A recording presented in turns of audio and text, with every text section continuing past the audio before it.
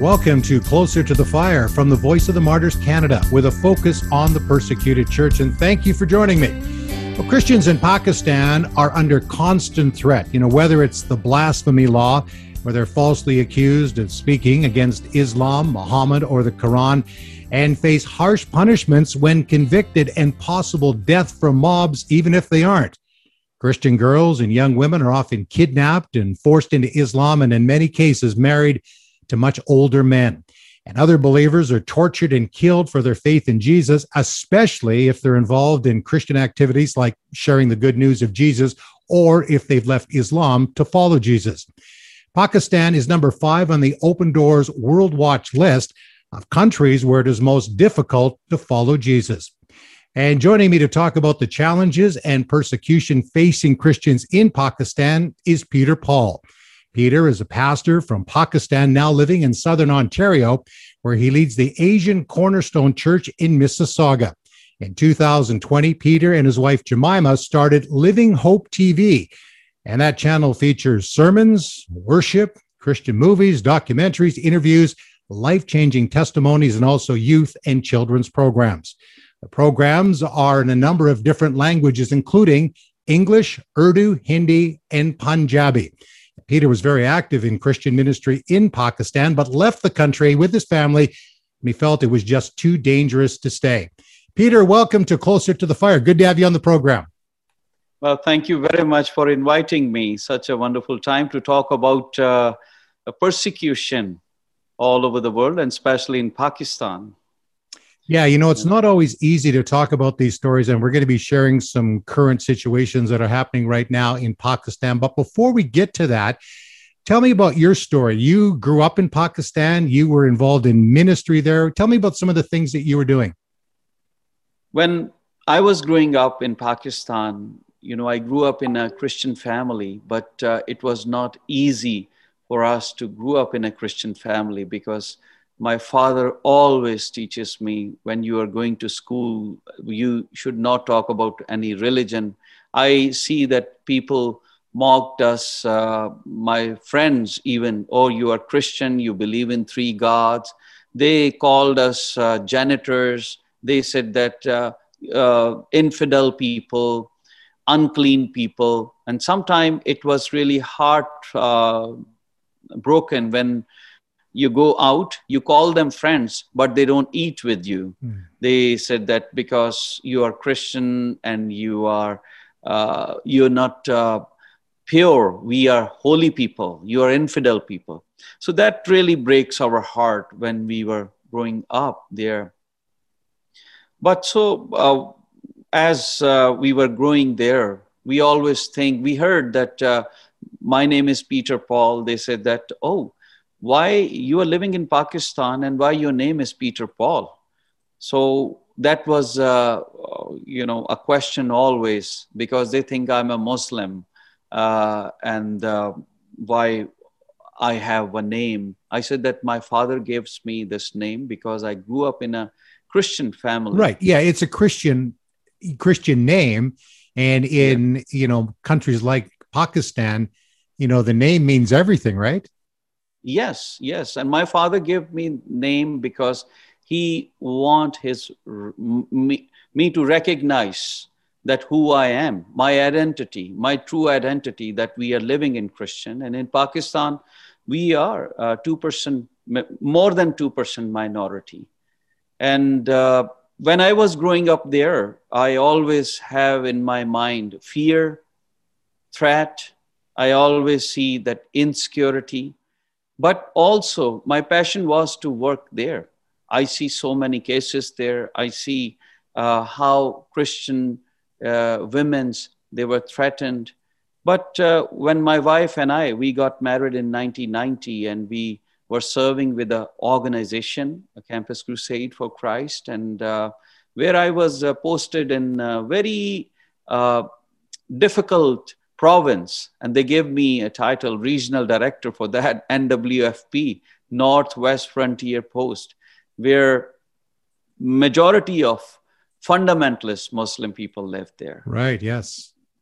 You have seen that. And when we went there, and the passion was that we wanted to share a good news with those people who really wanted to hear.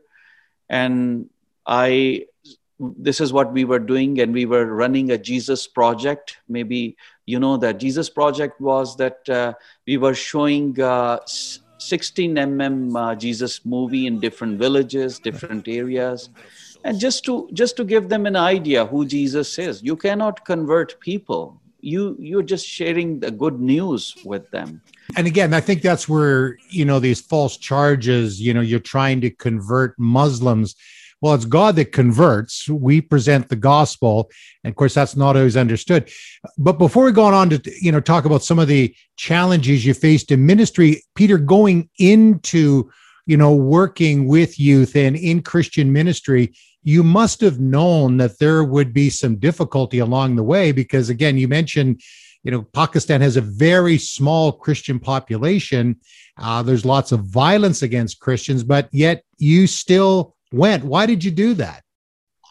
I thought that they have a misconception, because for Jesus and for Christian people, they think that we are Americans and we have a religion, a Western religion. We just wanted to share the good news, because I grew up in a Christian home, and this where I learned to share the love of Christ. My passion was that we need to share the love of Christ, who Christ is. I cannot convert people there in any country, or especially in Pakistan or India. My work is just to tell them who we are, who Christ is. And that's the Holy Spirit work, to change their heart. At least they should know, because a lot of people, they don't know about Christ. A lot of people, they have a different perspective about Christian people. They believe in 3 gods, etc., like this. So I thought that this was my passion, to educate my youth there, because when they go to school, because I suffer so much pain when I was in school and college. I always discriminated by professors, by my friends and different people. Yes, there was good people too. I mean, I would not say 100%, but majority of them was mostly fundamental. They see that we don't belong to Pakistan. We are strangers here. We born there, but they give us a look like that we are not here. If we are living in Pakistan, we have to be a Muslim people. I mean, that's the ultimate goal. So we wanted to share the gospel with them, the good news. It's not, we all are strangers on this earth. The plan is not just the Pakistan. The plan is who we are. My wife and I, this is how we started serving the Lord. What kind of results did you see? Because again, you're talking about a very difficult area, with militant Islamists in that area, so there's your safety, and then also those that are interested in becoming followers of Jesus. The risk is great. How do you balance that? Yes, we want people to know Jesus and have eternal life, but the reality is that persecution will come, especially as we've seen in our work with the Voice of the Martyrs around the world. Those that face the most difficult persecution are often those that come from other faith backgrounds, and especially Islam. If we study Bible, the persecution was there. I mean, since Jesus started his ministry there on the earth, I know that there will be persecution, and we will face ultimately a persecution if what we are doing. But the motivation was because we were parachurch organization, and we were thinking that at least we should have to train disciples, that when they are working among different areas, so they can share through their life, they can show the love of Christ. So the organization we were working, so that was the challenge. At least we should give them opportunity once to hear the gospel, who Christ is. And what we were doing through the seminars and through we were having New Life Training Center. That was a 1-month training course where we were teaching how to share the gospel with other faith. And this was not that we will convert them. It was to educate them how we can share. Because, when we went there, there was a newspaper who actually printed a news. I will send you a copy of that. They said that the Christian people, they are converting, and 30,000 people have accepted Christ. And that was all fake, because they were giving aggression to others people that they should against us and kill us. And that was the point where we starting thinking about that, because we received a lot of threatening calls. And the police came to my house, and they were searching what I'm doing. I said that we are working with the church. I mean, we cannot convert our own brothers and sisters. That's right. I mean, we are just sharing. When people come and they talk about Bible, I cannot give them. And we don't talk against Quran. We don't talk about against Holy Prophet, their prophet. We don't talk about their anything. But when somebody asks you, you have to give them an answer. But that was prohibited. I mean, a lot of people, they accepted Christ through the web TV and through internet. They watch, and then they came to us and they said that why you are changing others people's life. You know what happened when 9/11 happened? When Americans started bombing in Afghanistan, a lot of refugees came in Peshawar. And we extended as an organization a help to them. And when we were doing this, because when Americans started bombing in Afghanistan for militant people who were doing, the Muslim, especially the fundamentalists, they gave Christian threat. If they are killing our brothers and sisters, we will kill Christians here. And at that time, there was General Pervez Musharraf, who actually protected Christian. He sent the military all the areas, and it was really a great threat for churches, because they said, you cannot eat your breakfast until you kill infidel people, one.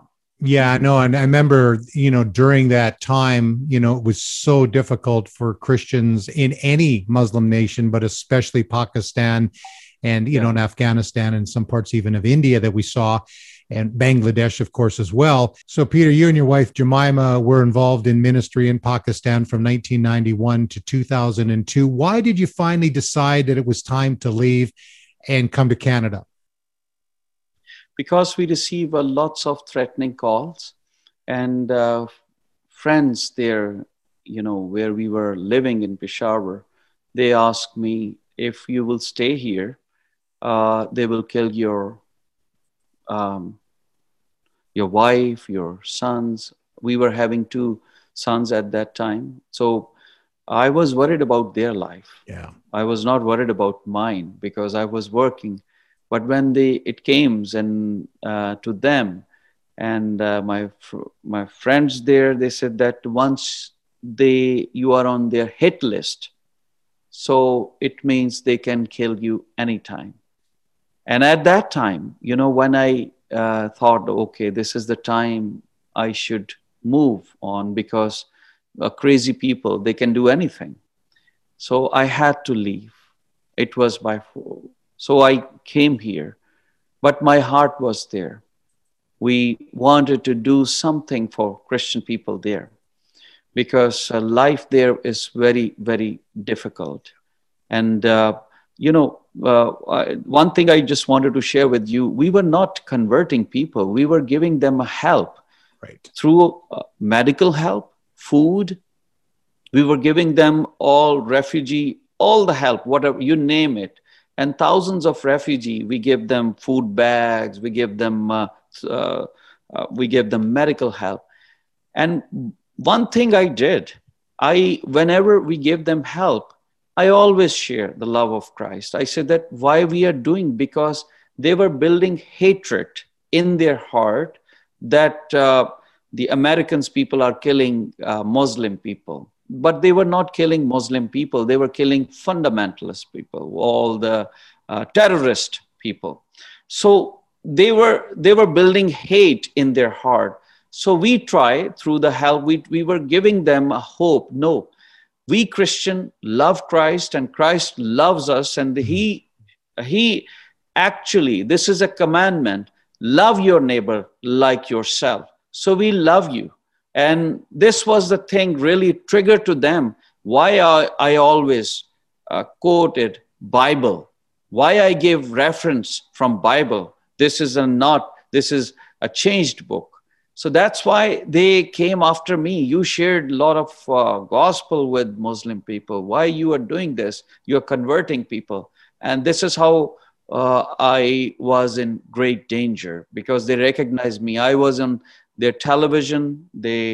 And once you are famous there, what you are doing, it's dangerous. I mean, and I was young. I was about 28, 30 years old at that time, more energetic. And I was thinking, oh, this is the time to share the love of Christ. Mm-hmm. Oh, they have misconception about Christ. Christ gives us this commandment, love your neighbor. You are our brothers and sisters. We love you. We wanted to help you.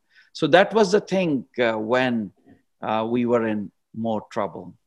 You know, and I have taught a course, the theology of persecution and discipleship, actually in Pakistan. And, you know, we're talking to a lot of pastors, interviewed them, and had the privilege of even, you know, sharing the teaching from the book, The Shadow of the Cross from Glenn Penner, about responding to persecution. And, you know, there's times to stay. There's times that we can't leave. There's also the courts, that is a possibility too. And then there's also times that we need to leave. And we see in the Bible, even the Apostle Paul, when he was under threat, the believers got him out of town because, you know, felt that, I mean, eventually he would be martyred for his faith, but it just wasn't that time. And I know your heart, Peter, is that you didn't come to Canada just for, you know, comfort and, you know, maybe more freedom. I know your heart was in Pakistan when you were there, and it is still there today. And I know that you're doing an amazing work. And yeah, I mean, you're one of those people that have come to Canada and you haven't forgotten your people. And that's why we love working with you at the Voice of the Martyrs and the friendship that we've had. And of course, I've had the privilege of, you know, speaking in your church as well. And personally, I'm glad you're in Canada, developing the relationship and seeing what God has for us together. And by the way, as you're listening to this podcast, you may want to watch it later on, because we do have videos and photos of some of the people that we'll be talking about. We'll put a link on the podcast notes so you can click there and watch the video. A story that we've been following at the Voice of the Martyrs is a Christian man allegedly was killed by a group of militant Muslims for defending his sister's honor. His name is Arif Masih. He was kidnapped, beaten, poisoned, and abandoned on a street in Tariqabad, and that's a village in the province of Punjab. Now, earlier in that week, 2 young Muslim men had dragged Arif's sister, Rahana Bibi, onto the street, stripped her naked. They were just trying to embarrass her and bringing shame. They had followed her home from a local store. They broke into her home and kidnapped her. Arif then confronted and fought with the 2 men and then filed a police report against Muhammad Tariq and Muhammad Majid. Now, in response, the accused men then began to threaten Arif to drop the complaint. And then 3 days later, they went to his home, kidnapped him, and dumped his body on the street. He was taken to a hospital, but he did not survive the inflicted injuries. Now, initially, the police registered Arif's death as a suicide after taking statements from those allegedly responsible. And it was only after a demonstration of 300 Christians after the authorities changed the cause of death to murder. And despite the change in the charges, the 2 men accused of the murder have been released on bail. You know, Peter, these kinds of stories, unfortunately, are not uncommon. I mean, you have the crime that's committed, and then the police do nothing about it. In this case, because of the pressure from the Christians, the men were at least charged. We'll see if actually justice is done in this situation. But this is not an uncommon case. No, this is very, very common there, because when they see cases like this, they think that we don't have value. They don't value Christian girls. They don't value Christian boys. They murdered them. And especially, you go to police, and when they know, oh, this is a case of Christian, and he was trying to save his sister honor. And when I know some cases when police know, they disgrace women's too. And that was so sad. I mean, what happened? Because when we are there, if you have money and you have power, and you give them bribe, and you have bail, and you can go easily. But for our Christian people, because they are financially weak, they don't have power, they don't have approach, and when they go to police, and police never take care seriously. And this is the case here too. But it was a pressure, but I felt sorry about Arif Masih, what happened, and their family too. And you are there, but you cannot do anything.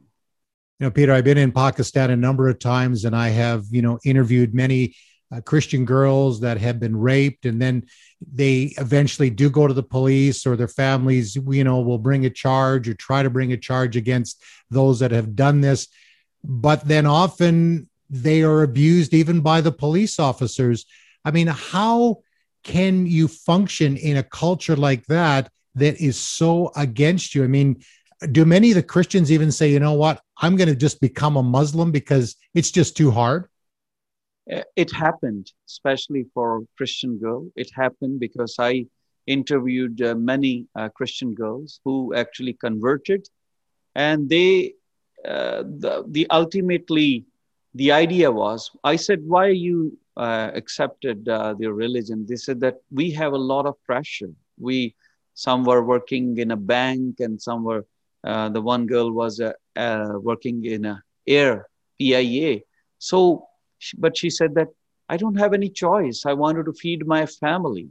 What should I do? Every day I threatened, and they said that if you don't marry me, and right, you will be killed, and you will not have a job, and you will have a disgrace. They will disgrace you. And so this is normal there.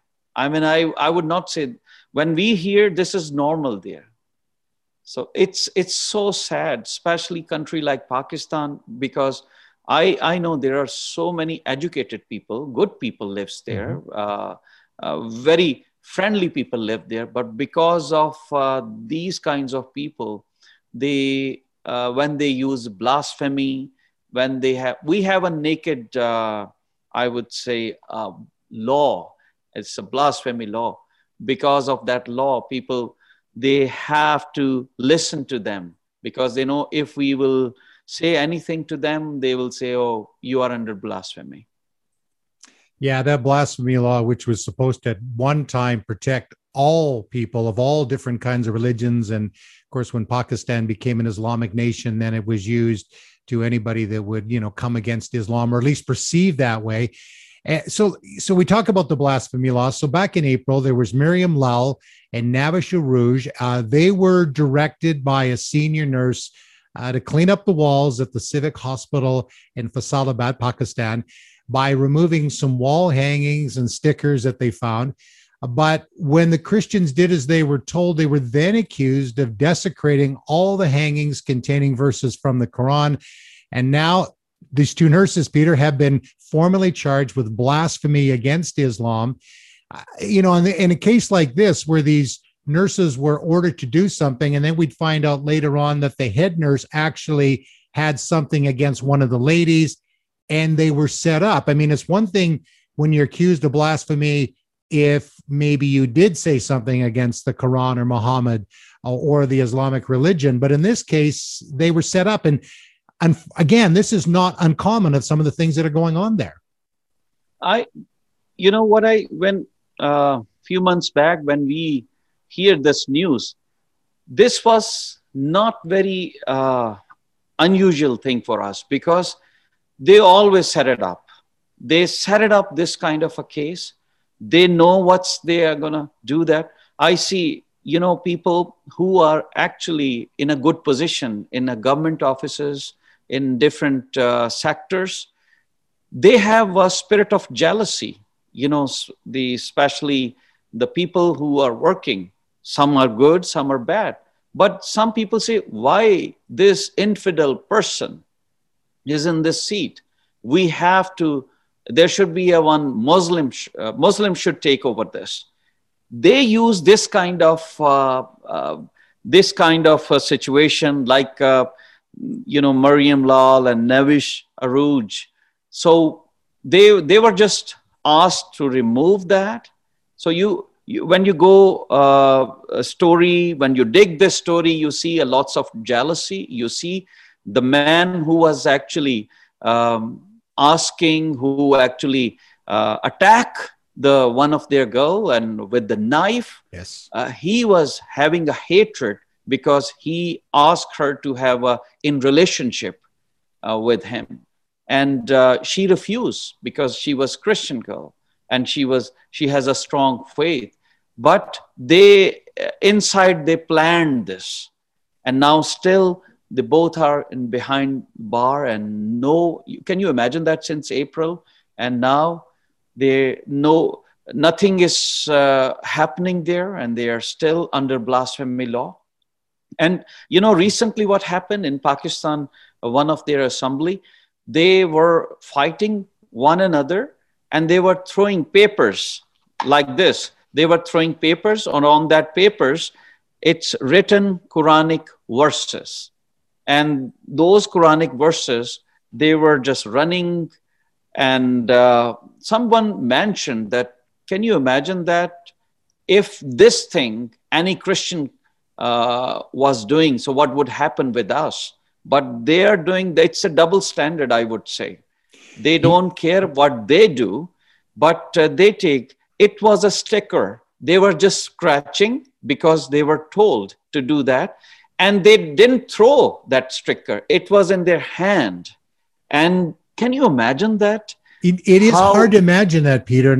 And even when we hear stories of Asia Bibi, of course, a very well-known story, Yes. She was insulted because they wouldn't drink from her cup. And Yes. she may have said something. I mean, we all are human beings and we want to make a defense. But Yes. even at that, it just goes way over the top. So these ladies eventually, they are charged. And then when the word gets out, there's this mob and they're going to kill them. They're not even waiting for the truth to come out. They've been radicalized. And then, somebody gets them all worked up. And if it wasn't actually for the police taking them to the police station, they probably would have been killed. And we've heard many of these stories where the Christian women, rebuff these men who want to have a relationship with them. And then they're, murdered or charged with blasphemy or they're raped. I mean, this goes on and on. I mean, Peter, how do you stay positive in the sense of, okay, I just want to give up? I mean, some people would just say, I can't take this anymore. I don't want to even think about it. Why do you still stay engaged with what's happening in Pakistan when you hear these horrible stories? We wanted to educate our brothers and sisters there. We wanted to help them. That is how we started different projects there, because there are so many innocent girls who actually, they do a domestic work. When they go in their home for cleaning, for cooking or anything they hire, they are under threat. So we wanted to educate them. That's my heart. I mean, we cannot leave our brothers and sisters in that furnace. We have to help them, those who are living in under persecution, because what they are doing, because they don't have an education. We wanted to educate them with Bible and other, we wanted to teach them. So this is how we started their different projects, because we thought that we are here. Yes, the quality of life is here better, but their people are very poor. They're hungry. They have to work. And when they go, they do, especially the young girls, they do the domestic work. They go in different homes, do some domestic work. So they are abused every day, but they cannot open their mouth because they don't have money. And police, they are with the majority people. But I believe that God has given us a passion to help Pakistani church, persecuted church, and we are helping different churches there with the help of different churches and pastors, and with the help of, recently we started a partnership with the Voice of the Martyr too. And we thought that we need to move on. You cannot stop. Enough is enough. But until we have breath, we need to help our brothers and sisters, because this is the only way to educate them, help them, guide them, lead them. Because what's happening here, they need encouragement. Yes. They need some people are praying for them. Some countries are praying for them. Yes, of course, no, not everybody can come to America, Europe, or best countries to live. But we need to pray for the government. We need to pray for the leaders. We need to pray for police. God can raise good people there, so people can have a good life there too. It's so troubling, when you hear of these young women, being raped and abused, and then you've got, these young Christian girls that are kidnapped, they're forced into Islam and then married to much older men who may already have families. And so last October, Arzu Raja, she was abducted from her home. A neighbor had seen her in the neighborhood and decided that he wanted to have her as a wife. He already had children, already had a wife. And so he forcibly converted her to Islam. She then was forced to marry him, just 13 years old. And then the following month, the court actually ordered that her age be determined and verified. But in the interim, she was taken to a shelter. You have to be 18 to get married without, the parents being involved and approving of that. And then a court nullified her marriage and determined that she was, in fact, too young to marry. And then she was asked if she wanted to return home or go to the shelter, and she said neither. And so the court actually then did order that she be taken to the shelter for her protection and education. And those who knew Arzu, were permitted to go see her if she said that they could. Certainly the kidnapper was not allowed to.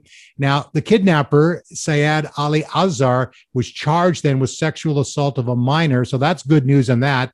The marriage officiant, the two witnesses and two lawyers that were involved in falsifying this marriage, they've also been charged. So again, there's some good news in that, Peter. But again, this is a situation where this young girl, and, I was reading stories about her, and then her mother would talk about how, they would have tea at night. She was just a young 13-year-old girl. And now she doesn't want to return home. Probably has been threatened that if she does say anything or does go home, that she in fact could be killed. So, I mean, these are situations where the families are traumatized, not only by their daughter being kidnapped, but then the mental anguish and the emotional things that have happened to them are hard to return from. Yeah, it's very heartbreaking when in October, when we were involved in this story, and every day we were just listening what's happening, and especially the 13 years old girl. And I came to know through the, people, the area people who were living there, who was directly involved with the family, helping them. And I, came to know that because of the parents, they were working. And the young girl, she was just at home all the time, and she was, playing in a street, and how that older man, especially Syed Ali Azhar, who actually brainwashed her and just to offer good stuff and attract her. You can imagine that, how the evil works. Yes. And then when he abducted, they actually brainwashed her, and through threatening, through different different things, and she was just saying that she's good, she's happy, but she was not. No. And now this is I would say this is very common, because to meet an ends there, husband and wife, they have to work together. And imagine that in Pakistan, especially majority people, the Christian people, they don't get good jobs. So they have to go out, and sometimes they don't have a facility where they keep their children, daycare or wherever. So this young girl was one of the case, because she was brainwashed. And imagine 13 years old. And you don't hear, we don't hear anything else. She's still living under that threat, and they're waiting when she will be 18, what she will decide. She wanted to continue to go accept Islam, or because that was the case also, because they said that she accepted Islam. She wanted to practice Islam. She loved Islam. So that's really sad. Yeah, and I mean, and so she goes to court, and then she's not able to even speak to her parents. I mean, again, you talk about the brainwashing and the threats. I can't imagine. I have 3 daughters, and this has been something that has really been intensely on my heart. And maybe it's because I have daughters, and I've seen, though, the results of these horrible, horrible situations. And, the Bible's pretty clear that if you're persecuting a believer in Jesus, you're actually persecuting Jesus. These people, in their religious fervor, or the fact that they think they're better than the Christians, or as they call them, infidels, they can do anything they want with them. I mean, it is so disheartening. And I understand why many of these people want to get out of the country and have some safety. And again, that's just not the reality for most of our brothers and sisters. And then another case that I've been following and praying a lot about happened in October of 2019. 14-year-old Huma Yunus, she was kidnapped from her home, again, forcibly converted to Islam, and then married her kidnapper. And then, since that abduction, her parents, have been working, trying to get her back, annul the marriage, because, again, it's forbidden under Pakistani law that you have to be 18 to be married if you don't have parental permission. And if you're younger than that, you have to have your parents have to approve of that. And then court hearings have been previously delayed. And according to the lawyer representing the family, Huma has actually been able to make contact with her family. And the reports at that time, about a year ago, that she was pregnant, we have now heard that she has actually had a child. So those rumors were actually true. She was actually asked by her family if she could leave. She said she couldn't. She was being confined to this room, that she was being assaulted. Again, Peter, we see these injustices taking place. Not only the trauma that the family, and of course the girl herself, Huma, has undergone, but then the threats, and they can't return home. I mean, how do we get involved in these kinds of situations? Is there anything that we can do? When we see the rights there, like these cases which we are discussing there, as a Christian, when we are living in Pakistan, you don't have any rights. The thing, when Pakistan came to an existence, we were not minority. We were having equal rights. If you listen the speech. But right now we are minority there. The powerful people, they rule there. But we need to pray. We need to involve governments. We need to involve government officials, and especially the good organizations. Yeah. They need to talk about what's happening there. They need to show them it's not just common. It's every day. It's everyday matter. So that's really so sad, because we are living here and you cannot do anything for them. Just pray. And what we can do, we help them financially sometime, and but every day you cannot do anything, because we need to change the laws of these countries, especially this law, because under that law, Many people are persecuted. We are not against this law. I am clear on that. But I don't have any personal harm that this law. But many fundamentalists and mischievous people, they use this kind of a law, 295 A, B, C, just to threaten people, the Christian people and Hindu people. And Christians are more persecuted there right now. When you are growing there, increasing, if your daughter is beautiful, whether she is 13 years old, 14 years old, they don't care. They or just even in some cases, if they're married, even. Yeah. And they marry, and they said that, no, she's like you said, the Huma, she's having a kid. Just imagine that. Just think about, we feel sorry about the parents. I mean, and we pray, God, open their heart, open their mind. And you know why people are leaving Pakistan? Why they don't want to live here? What's the reason? We don't want to come here. We wanted to live there. So many people. But because of their law and security, judiciary system, they are not working. They are not in favor of Christian. They always give a favor, even if they want to help a Christian people, but they are afraid of their life too. Like, Suleiman Taseer, that the incident happened almost 10 years back, 10, 11 years back. He was passionate about Asia Bibi, and when he met, he said that this is a black law. It should be, he didn't say that it should be canceled. He said it should be amended, because many people, they are abusing, they are using this law. But what happened? His own bodyguard killed him. And imagine when he killed him, a lot of people, they started worshiping that man. Oh, he's the man. They were feeling honored that he killed the blasphemer. So the country like Pakistan, the Christian people, everyday life is misery.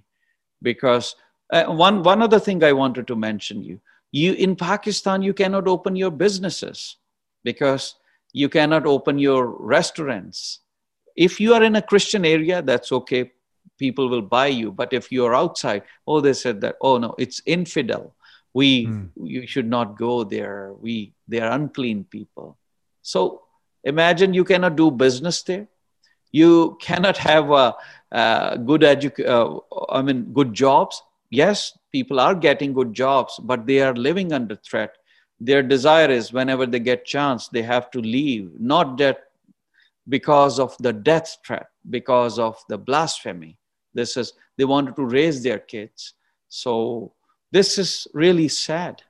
Yeah, they just get worn down over time, and then they don't see any future for their children. In the case of, Huma, just to kind of finish up on that one, Abdul Jabbar, who is the man that had kidnapped her, his brother is actually a member of the armed forces, and the brother has threatened the lives of Huma's family, stating that he would kill anyone who tries to stop them. And then Jabbar's lawyer is just using every kind of possible means to delay the court proceedings. And if the decision is delayed up to 3 years, it will likely mean that it will be dismissed when Huma turns 18. Again, the injustice, unless we have an eternal perspective, we would just want to give up. And I think that the challenge too, Peter, is that there's so many things going on in our world. The pandemic. We now in Afghanistan, of course, is a mess all over the world. There's so many challenges, China and Russia, that Pakistan sometimes gets forgotten, but God doesn't forget. And that's the thing that we need to continue to remember. So, Peter, we're doing a partnership now with you, with the Voice of the Martyrs Canada. Tell me more about that. Well, we are grateful because in this pandemic, we started this project in 2008. My wife has a passion, work, and those ladies, especially who are not educated, they do domestic work. We thought that if we will give them fish, they will eat. We need to teach them how to fish. So we started a project in 2008 at Sewing Center with the help of different churches. And when they completed 1-year diploma courses, we hire their, skilled teachers, those who can teach them. And after 1 year, we give them a diploma, and a machine. We give them as a gift. So when they go back, they can earn their living. They don't have to go out. So it was one of the project we started, with the Voice of Martyr in this year, since May. We are grateful that God has given us a wonderful partnership. And right now, when I was looking, almost 4 and 5 sewing centers in different areas we are running. And because of the pandemic, some were it was difficult to continue. We give them a 1-month break because the government said that you cannot move, you cannot travel, but it's going on. But we are teaching them skill, and we are giving them sewing machines. And we are praying that God gives us a hope center where we keep those girls who have not their home, so we can keep them, train them. And we are helping them also in marriages too. If they don't have anything, we help them in their money or dowry, you understand, yes, something to give them. So, I would not say we are not a big church, but we are helping them with the help of different partners, and partners like Voice of the Martyr and others, our church members and friends who really have a passion for Christ, because we really have a heart for these girls. And it's important. And we can look at the big picture and say there's just so much need, but all of us can do something, as the Lord directs. I mean, that's the thing that we need to remember. You also have a television ministry, a satellite TV that's going through the internet into Pakistan and other places. Tell me just a little bit about that. And before we go, we're going to pray, and I want you to lead us in prayer. But just tell me a little bit about the television ministry. In 2009, God gave me a vision, and the vision was the ground forces are important, but air forces are more important. So my wife and I, we started Zinda Umeed program. And in fact, one of your cameramen from Huntley Street, Dennis Curley, who helped us, help my son in taping and teaching in editing. So he was very passionate when he heard us that what we wanted to. And Nizar Shaheen, who helped lend a camera. So it was all by faith. We wanted to record a half-an-hour program. So God sent all people together, and we started 5 years. We did that half-an-hour program in Urdu, Hindi, and Punjabi, and that was on Grace TV channel, which was actually all over Canada, all over cable channel. But in 2015, we were not having enough funds to continue. Then we had to stop, but the pain was still there. We thought that we need to air. And by the grace of God, YouTube was there at that time. So we started putting our programs on YouTube. So people should not be, boundary that they can watch only 4 o'clock. They have their own timing. They can go to YouTube and when they search Urdu sermons and Punjabi, so they can search us. So in 2020, when I came back, that was, we were in Pakistan in 2019 for a different reason, like a ministry reason. When we came back, this pandemic happened. And I was thinking how we can share the word of God all over the world, because I came to know almost 1 billion people speaks Urdu and Hindi Imagine. So there are a lot of hungry and thirsty people. They wanted to hear the word of God in their own language. And I know that Bible say every knee shall bow, every tongue confess. And how this will happen? Because when you present culturally gospel toward people, they understand more. Oh, this is what it means. Sometimes you study English Bible and at the same time you read Urdu Bible. Oh, you understand. Oh, this means this. Because language and culture really make impact. And I always say, brother, the Bible came from East. Yes, And, it did. and we understand more culturally. What does it mean? What they wanted to say? I know that. So that was the passion for me and Jemima and my son Ayub, who is actually helping full time here in Living Hope TV. We thought that we are on IPTV. We are on. We have a new app because not everybody is using now in these days television. People use app. So Living Hope TV is on app, 24-hour live you can watch. You can download sermons, different pastors, and we invite different pastors, whether they speak English, Urdu, Hindi, and do partnership with us. So help us we wanted to give them a good material all over the world. So we are on Jadoo TV, we are on Amazon, we are on Apple TV, we are on, different, all the internet channels right now people are watching. So they can go live, Living Hope TV, they can watch us anytime. So just have to Google. I was just going to say, just have to Google it, and we will put the link to the website on the show notes. Yeah, go ahead, Peter.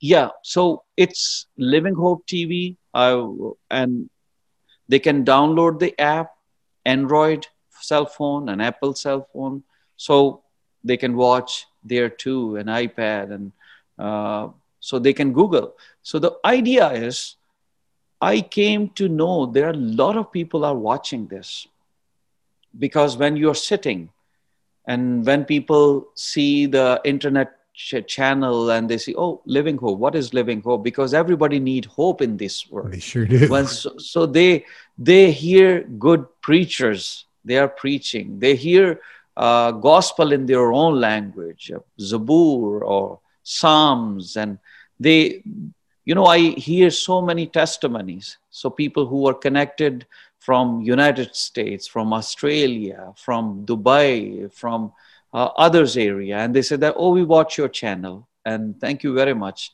for feeding us a Bible in our own language. Also too, we have friends that, speak, Urdu, Punjabi, Hindi, and we're trying to explain the gospel to them, and we're struggling a little bit, but we can point them to Living Hope TV, Peter, and it's another way that we can help people to understand the gospel of Jesus Christ. You guys are doing an amazing work. Again, I'm going to put the information on the show notes on this podcast. But before I leave, Peter, I want to spend some time in prayer to pray for Pakistan. We've talked about a lot of things. As people have been listening, they may feel a little bit heavy because, of some of the things that we've shared. They're hard things to share, but we need to hear about them. But we're not without hope. Jesus hears our prayers. So, brother, will you lead us in prayer? Yes. Thank you very much. Father, we thank you for this wonderful opportunity. We can talk about our brothers and sisters who are living in persecution every day. Lord, we pray together. You are the one who can send your angel and protect them, Lord. We need your guidance when we are working there. There are millions of people who are under pressure, living in a furnace every day, living in a threat in Pakistan every day. And we don't have a courage, Lord, because of their law, because of, we sometimes think they are very strong. A lot of people, they take stand, but because of their law, they have to keep quiet. But Lord, we know that Holy Spirit can change their heart. Holy Spirit, help us. Give them courage. Comfort them. Bless them today, Lord. Especially these cases. Especially those parents who are missing their daughters. Lord, I pray for them. Help them. Give them justice. Help them like you did in Asia Bibi case, Lord. We want release. There are so many other people who are under threat and they are living under blasphemy case.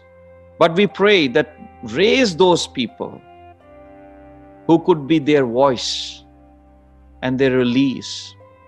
Change these kind of things, Lord, situations, so they can live peacefully. Lord, we pray that the people should see the real face of Jesus in Pakistan. Love, passion, because Jesus loved Pakistani people. Jesus loved our Muslim brothers and sisters. Lord, they should see your love. I rebuke in the name of Jesus Christ, spirit of hatred or envious spirit. And thank you for this program, Lord. Through these programs, when people hear different stories, Lord, raise the passion so they can pray for Pakistan and persecuted church all over the world. They could be a help. They could be a voice for them, Lord. Thank you, Jesus. Thank you, Lord. In Jesus' name we ask. Amen. Amen. Thank you so much, Brother Peter. Appreciate you and your family and all the work that you're doing. And we've become friends over the years. And I love the body of Christ and its diversity. We come from different cultures. We have different understandings of things, but we do, unite under the banner of the Lord Jesus Christ. And that's the most important thing that we can do. So we'll be continuing to pray for you and your family and the work that you're doing in Mississauga, Ontario, and literally around the world. God bless you, brother. Thank you for joining me today. Thank you very much for giving me an opportunity. As you said, that we all are kingdom worker. Mm-hmm. We have short time. We need to share the good news. Our candle is burning and we have little time, but we are not hopeless. We are hopeful. God is going to help us. Thank you very much for giving me an opportunity to talk. Well, I appreciate your time and again, all that you're doing, and as you've been listening to this program and, we call it Closer to the Fire. And I say, as we close the program, the closer you are to Jesus, the closer you are to the fire. And that certainly is the case in Pakistan.